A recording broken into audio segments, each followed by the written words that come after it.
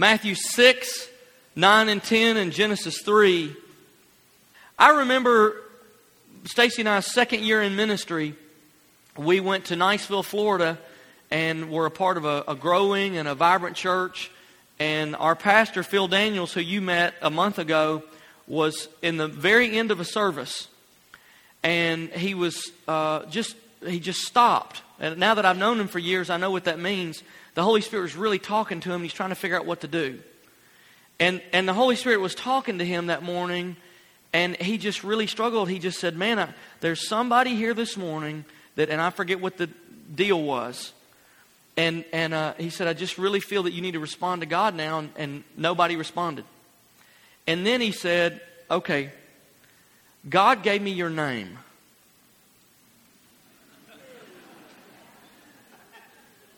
He just told me, there's a man here this morning, and I forget what, this is your name. And this is and it wasn't anything embarrassing, but it was done in a very good way. And this is what you're dealing with. Are you here today?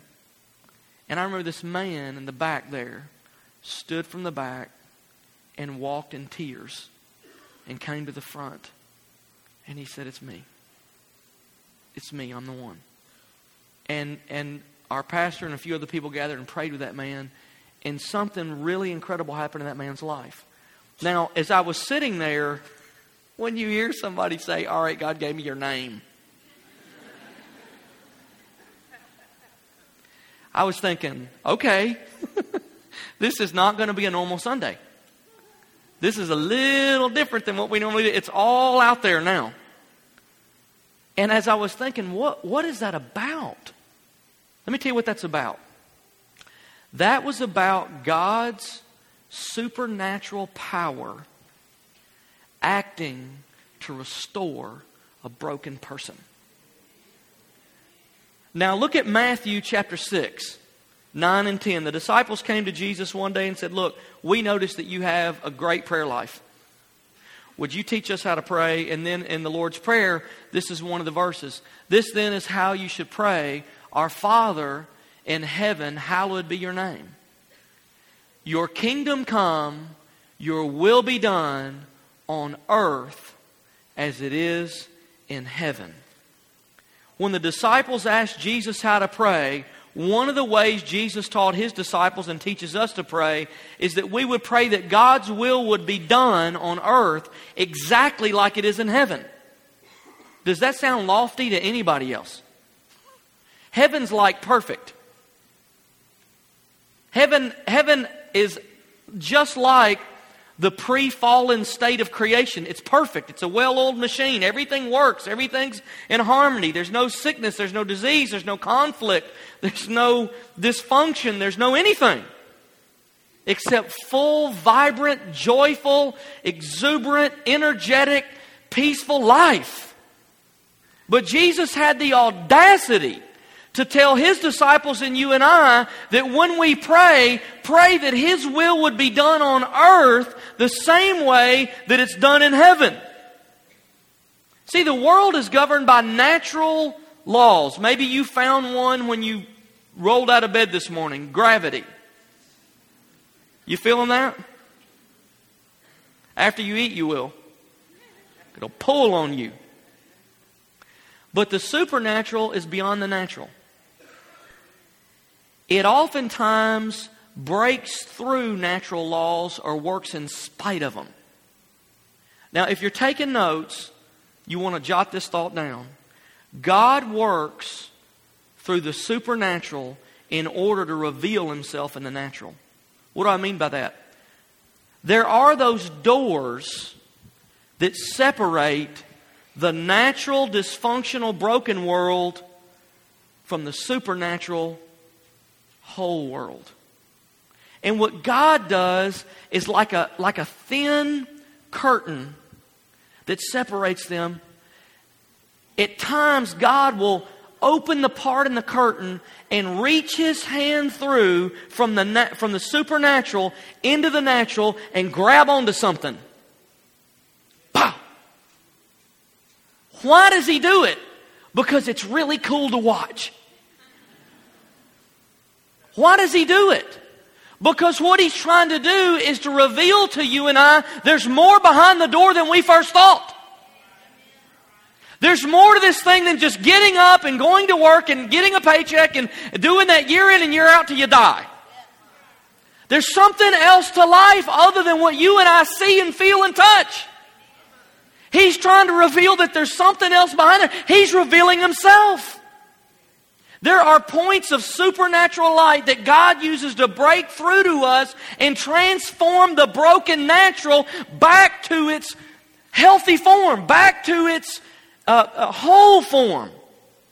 I call those moments heaven to earth.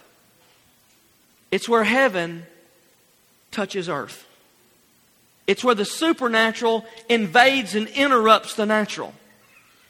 Now, one of those points that's highly supernatural, that we've sometimes underestimated or misunderstood the supernatural nature of because we live in the Bible Belt in the South, I'm going to speak on in 2 weeks, October 4th, is salvation. Salvation, if you had a seismic scale, salvation would be off the scale in supernatural activity.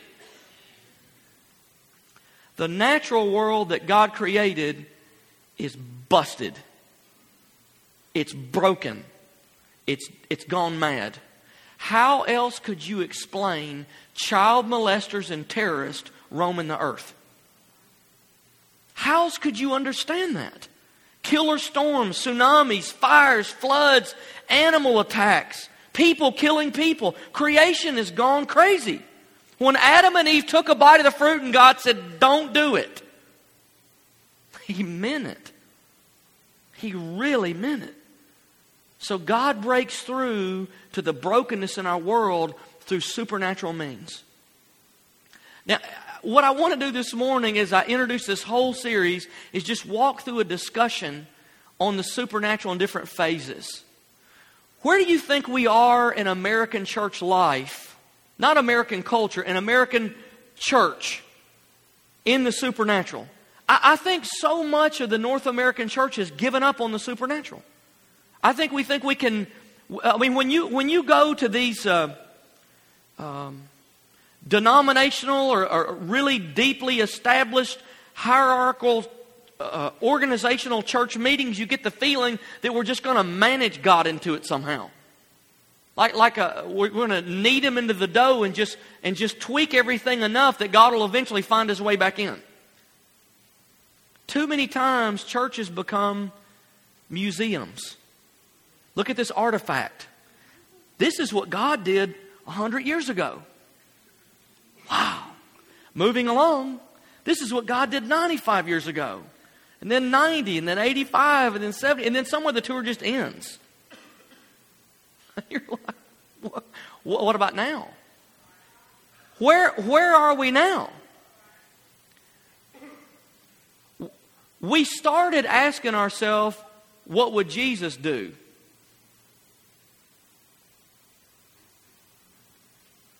What would Jesus do? It's what we started asking ourselves. It's a great question that gives us, in a sense, a moral compass. And then it kind of got relegated to what Jesus did. But the question you and I really need to ask ourselves now is not what would Jesus do or what did Jesus do? What would He do or what did He do? What we need to ask is, what is He doing? What's Jesus doing now? What's Jesus doing at 11:21 on Sunday morning in your mind? What's Jesus doing in your family right now? Because Jesus didn't die. He's still living. He's still active. He's still supernatural. What about the supernatural in American culture? America has always been a Christian nation, or used to be. But as we phase God out of our daily life, as we take Him out of school and take prayer and take the stone Bible off the steps of the courthouse, and eventually He'll come off the money and everything else. We're just going to incrementally phase Him out of everything we got. But something is happening every time you do that. It's creating such an unbelievable vacuum That it's left America starving, the little sore, swollen bellies, starving for spiritual food. We're in such a state of spiritual decline that Americans are looking for spiritual life anywhere they get it. How do you know? Because, look, America's a very consumeristic and market-driven nation. So you can tell what's going on in American life by what businesses start to pop up. Call psychic friends. Dionne Warwick has got the answer. And if she don't have it, Oprah does. You've heard of the Church of Oprah. Larger than most denominations in America now.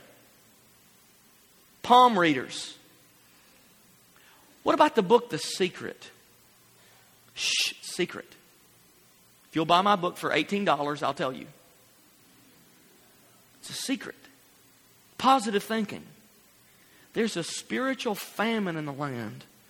And what people want to know is whether or not there's anything behind that door. They want to know if the spiritual's real. They want to know, they want to touch it. What about the supernatural in church history? You know, the fundamental Protestant church has always had a hard time with the supernatural. And I want to give you a quick history glance to show you why. 354 years ago, when Martin Luther started the Reformation that he never really intended to start, what he was trying to do is reform the Catholic Church. But it didn't work out that way. But as the Protestant movement, you know, the people that began to argue at the Catholic Church about some of the things that were going on began to protest. So they were called Protestants. And that's where the whole split came from. So the Protestants, as the dust was settling in the argument between the Protestants and the Catholics, because the Protestants started reading the Bible for themselves.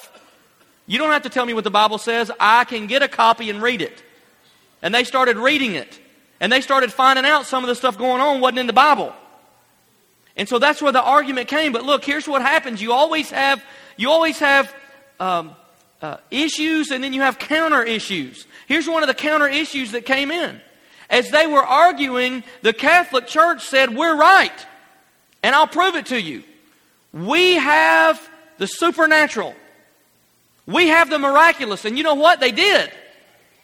The supernatural power of God was active in the Catholic Church at that time. And they were right. They did have it. But the Protestants said, fine. We've got God's Word and you're violating it. And if you think you're right because you have the miraculous, we just won't have the miraculous. We'll just have His Word. Do you see where we've come from now? You see the problem? And in that root system has come a division where it's either or and not both. And so you see that split along denominational lines, along theological lines. But in the early 1900s, the Spirit-filled churches brought an emphasis to the supernatural in America.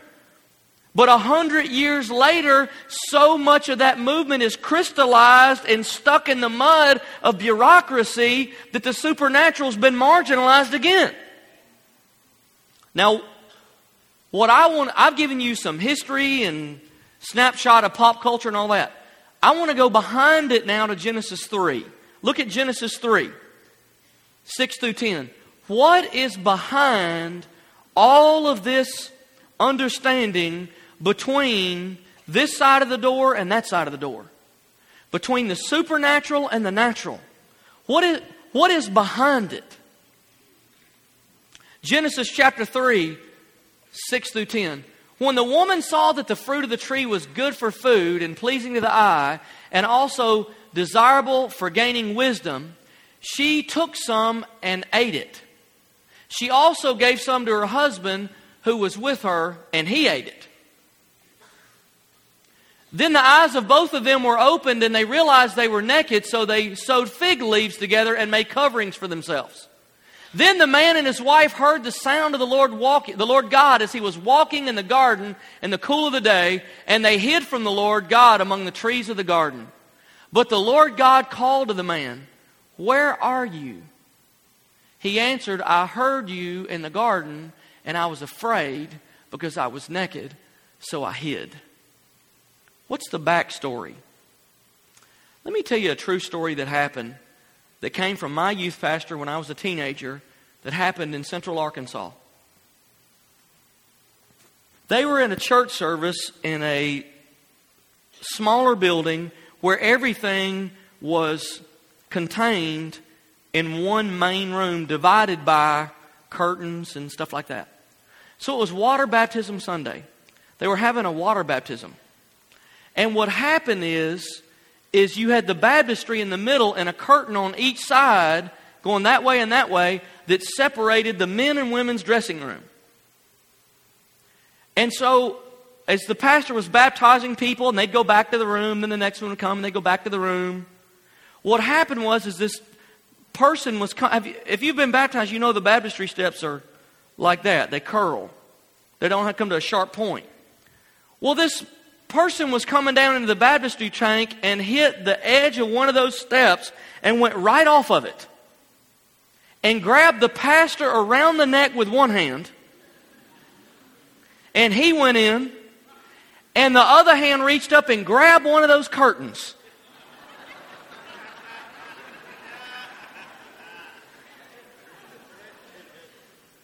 And it tore from the top to the bottom. And this little guy that just got baptized happened to be back here dripping wet in his dressing room with nothing on. And mamas were covering babies. And this little guy was like, can you imagine? Oh, thank God, praise God, I just got baptized. Can you imagine? It's a one-room building. There's nowhere to go. Now let me ask you a question. In that moment, what do you think that man should have covered himself with? Anything. Right?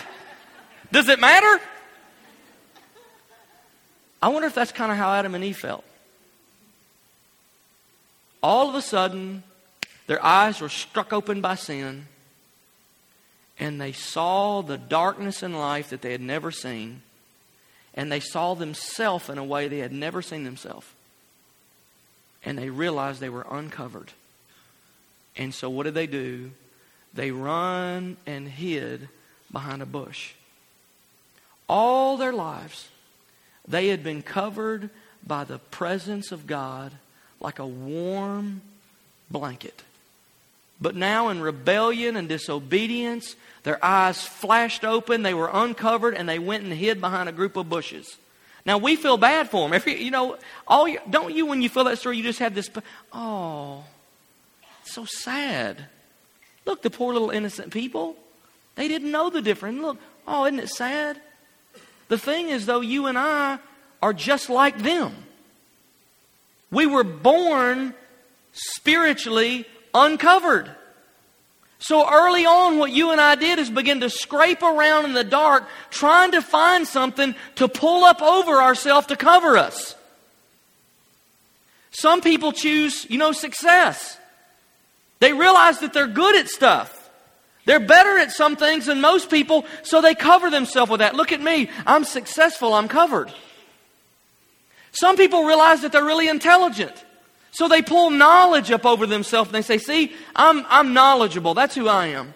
I'm covered. Some people are very attractive. So they look around and say, well, look at me. I'm covered in attractiveness. This is what prevents people from seeing the real me or me dealing with the real person that I am. I'm talented. Or my family name, I have one of the best family names in this entire community. I'll pull that reputation up over myself. And look, I'm covered now. Or popularity, or religion, or ability. We all grow up with that sense that was something gnawing inside that we're uncovered. And the thing is, we just start scraping for whatever we can find to put over ourselves because anything's better than what we got. Are you following me? So what we do is we pull these things up over ourselves to hide, to shield us from revealing the lostness of who we really are until we can figure out what to do with ourselves. So if we find something that seems like it works, we put it on. I'm an athlete. That's who I am. I'm an academic. I'm good at technology. I'm hardworking. That's who I am. I'm a hard worker. And these things often become a shield to hide us. Who do they hide us from? They hide us from the peering eyes of other people. God told David through Samuel that God looks on the heart, but man looks on the outside. So in an attempt to hide from the eyes, when we first become aware in life, we feel like that cartoon where a guy's walking through the jungle and a million eyes are staring at us in the dark. And to hide from those eyes, we pull whatever else we can. But here's what happens. In the effort to pull those things up and cover, what invariably happens is we not only hide from other people, we start hiding from God. Isn't that what Adam and Eve did? There wasn't anybody else to hide from. So they just went straight to the source and hid from God. What we do is we start hiding from everybody else, but we end up hiding from God. To take the covering off is revealing and it's scary, but it's the only way to encounter God. We feel the Holy Spirit come at us. He takes the other end of that blanket and He starts pulling on it. You ever be real comfortable up on the couch, somebody starts pulling on your cover? What do? Pull it back. Hey, I was here first. It's my couch, so sit over there. Take the remote, leave me alone. And that's what we do in life. The Holy Spirit starts to pull that cover, starts to pull at it, starts to tug at it, starts to get tight. We start feel it pulling, and we jerk back. No, this is mine. I mean, I was here first. This is how I'm covered. And the truth is, we like it that way because we'd rather be covered by something dead than something living. Now listen to me. Let me give you two thoughts about this. When you allow God's presence to be your covering, the first thing you realize is He's living. You have now draped up over yourself something with a mind of its own. He is alive. He's not static. He's not dead. He's not stationary. He's living. And the problem that creates for us is a huge amount of trust has to enter that relationship. But God, everybody's always known me as this person. I've always been good at this. This is how I've gotten through life. This is how I got the job I got. This is how I found the spouse that I found. This is what my whole life's built on. And God says, yeah, but that's dead. And when the world ends, it'll die with it. And the reason that we want to pull something dead over ourselves is because we can control it. We stand at the wheel of the ship and we can turn it any way we want. It's in our hands and it's dead and it's slave to us.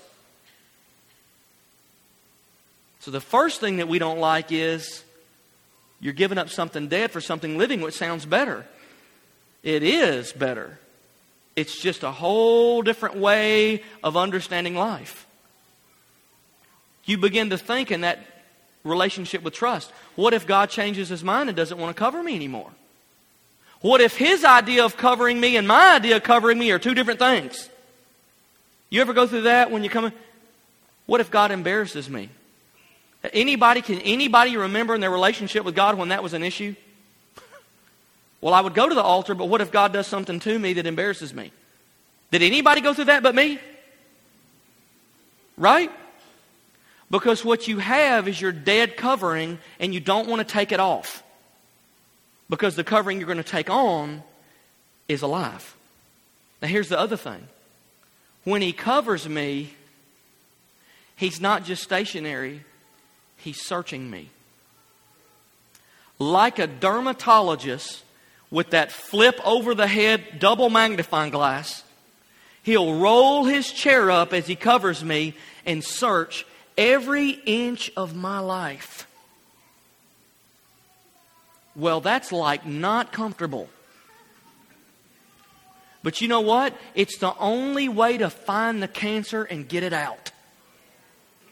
He has to search you. But He can't search you if you won't let Him cover you. So you have to let Him cover you. In church circles, we've done the same thing in covering it. It might be talent, it might be reputation, whatever. But when we really get spiritual, a lot of times I see people when they get saved, what they do is they change one dead covering for another one. They did have this, now they got religion. They did have this, now they got denominationalism. They did have this covering, now they have doctrine. But either way, it's a dead covering. We cover ourselves with church tradition or the way it's always been done or with denominations or with our favorite doctrine or with routines or habits. And what are we hiding from? We're still hiding from God. The Bible can be a false covering. Let me tell you how. Do you remember the story? When the Protestants split from the Catholics, they, in a great way, were right. They were right with God's Word. But through history at times, the Scripture themselves became a hiding place between them and God. The doctrine, the systematic theology, the understanding became a hiding thing between them and God. They hid behind it, they hid from God. Is it that God only wanted to do supernatural things in this group, not in this one? Is that it? How do you have the authority to stop the supernatural? Where do you get that? Because we are authorized by God's Word. Are you? How can you take on that role? God didn't give us the Bible to worship it. He didn't give us the Bible to hide behind it. It's a guide. It's a trail of crumbs that leads to Him. It's a path so we can find Him. You may think, well, you can't go wrong. Immersing myself in the Bible. Yes, yes, please do. Please do. Yes. Our minds need to be transformed from within by a new way of thinking that can only come through Scripture. Yeah, I'm with you. Just don't think because you know Scripture you're something. Just don't think because you have some memory verses in your head you don't need God anymore. You still need to be open to the living, breathing, the Ruach, the breath of God.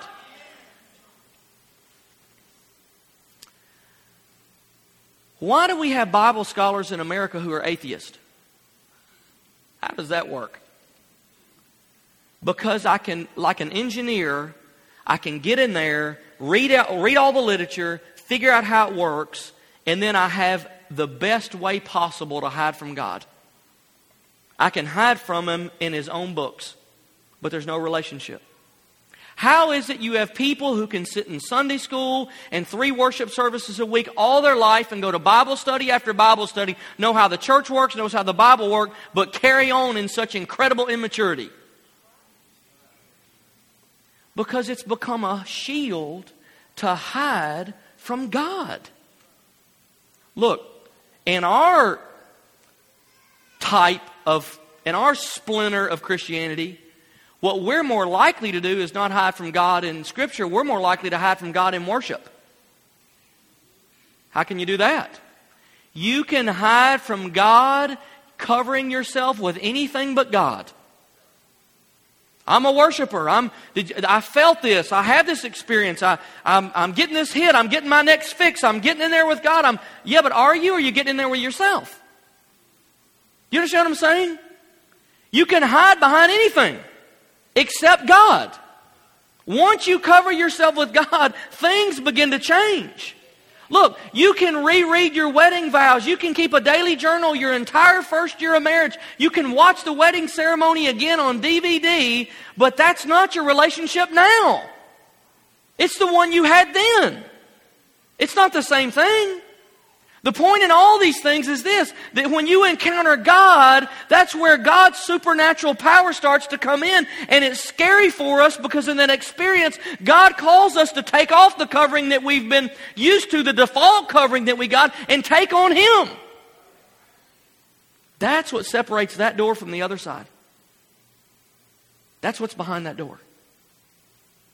To get through it, and for it to get through to me, I have to uncover. I know there are supernatural points of light where God is reaching through from the whole, well, alive, life-giving, supernatural universe that's eternal and is going to last forever into this temporary, broken universe. Those points of light where He reaches through and reveals Himself in a wonderful way to say, hey, there's more here than you thought. There's a God that's here. And He loves you, and He's more wonderful than you could ever remember. So the question today is, what are you hiding behind? What you're covering? It probably comes through a default setting that you took on younger in life. You may have already dealt with it. But here's the deal.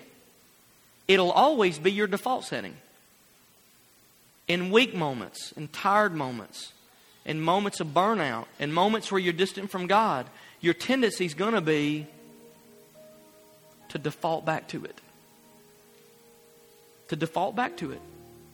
In those moments that you begin to sense some distance between you and God, if you're not careful, what you'll do is pull that cover up over yourself. Whew. I'm safe. Because we have to figure out how to deal with that somehow. See, here's the thing. God is supernatural. This is not a series on how to connect with the supernatural. I don't know how. This is a series on how to connect with God, and really about those moments when He connects with us. And just so happens the God you're connecting with is trying to connect with you is a supernatural God. It's who He is. I'm not telling you to desire the supernatural. I'm telling you to desire God. But God Himself is supernatural. And when you touch Him, you're touching a supernatural God who interrupts this fallen world with supernatural revelations of Himself that cause His will to be done on earth exactly like it is in heaven. What are you hiding behind, though? God sees you back there. Up there. He sees you. I can tell you what I hide behind. You know my testimony. I grew up with a great physical covering. Every physical need of my life was met. Thank God. I was genuinely loved and cared for. I didn't have an emotional or a spiritual covering. So when I'm 12 years old and trying to figure out who I am and who the world is, I learned to work through some stuff in life on my own because I didn't know who else would be there to help me with it. So that default setting is established. And then later on I find God. And God starts to work with my life. But I realize this default setting I have is to say, I can do it on my own. Lord, I don't want to burden God with bringing all this extra stuff to Him. I'll just figure out a way to do it. I don't know what it'll be like. I don't even know if it'll work. But I guess I'll just figure it out. And as my life unfolds, that natural covering of, oh God, I should have brought that to you, shouldn't I? I shouldn't have just decided that on my own, should I? Lord, I should have sought your wisdom. Lord, I should have listened to your voice, shouldn't I? God, I'm sorry. After Hurricane Katrina struck, I was standing in the back of our church. We had 3,000 or 4,000 cars going through the front line getting food every day. We had hundreds of people coming through the medical clinic. We had supplies everywhere. We had a pile of clothes as tall as those columns behind you. Children had dug a hole down in top of it, put a queen-size mattress and made a volcano cave in it. We had stuff everywhere. Our church overnight was unbelievably changed from whatever form it was to who could tell what. I couldn't find nothing. Couldn't find people, couldn't find workers, didn't know if some people were alive or dead. I mean, it was unreal. And a pastor and an intercessory team came over and helped us some. And I mean, we had hundreds. You guys sent, I don't know how many teams down, 6 or 8 or 10. It's just hundreds and thousands of people were coming. This pastor came to me and he said, we want to pray with you. I said, okay. All right. Did you not notice, the 800 million things going on around me? I was getting over 100 phone calls a day on my cell phone. I think they posted my number on CNN on the bar at the bottom. 36 area codes from which I knew no one were recorded the first 3 weeks after the storm. Just calls coming in. From 7 in the morning till 9 at night. And then I would start returning calls that I couldn't even take because both lines were jammed coming in. My phone was hot. It was like a lava rock in your hand. Let me speak on my inferno. See, do you understand? It was crazy. And so a guy says, hey, I want to pray with you. Okay. Can you go back there and pray for me? I got stuff to do. Anybody ever been there? Because there's a lot of people that came through and prayed with me. And what they wanted to do is show me how good they prayed. You sorry to be that honest? We're not going to help you. We just want to go back to our church and tell them we've been down to the Gulf Coast working in Hurricane Katrina. Cling. But that was the exception. This guy had a word from God for me. And he said, you know what? We brought a gift to you. We brought you some money. We didn't know if the power ever came back on, if we could pay the bill. We went 3 Sundays with no gathering, with no offering, with nothing. And we knew we only had 3 weeks buffer in the bank. So we were actually at 0 at that point. And there we were. And he said, God spoke to me, I believe. And what he wants to do is break independence off of you. You're in a place where you have to be dependent on him. I said, you're right.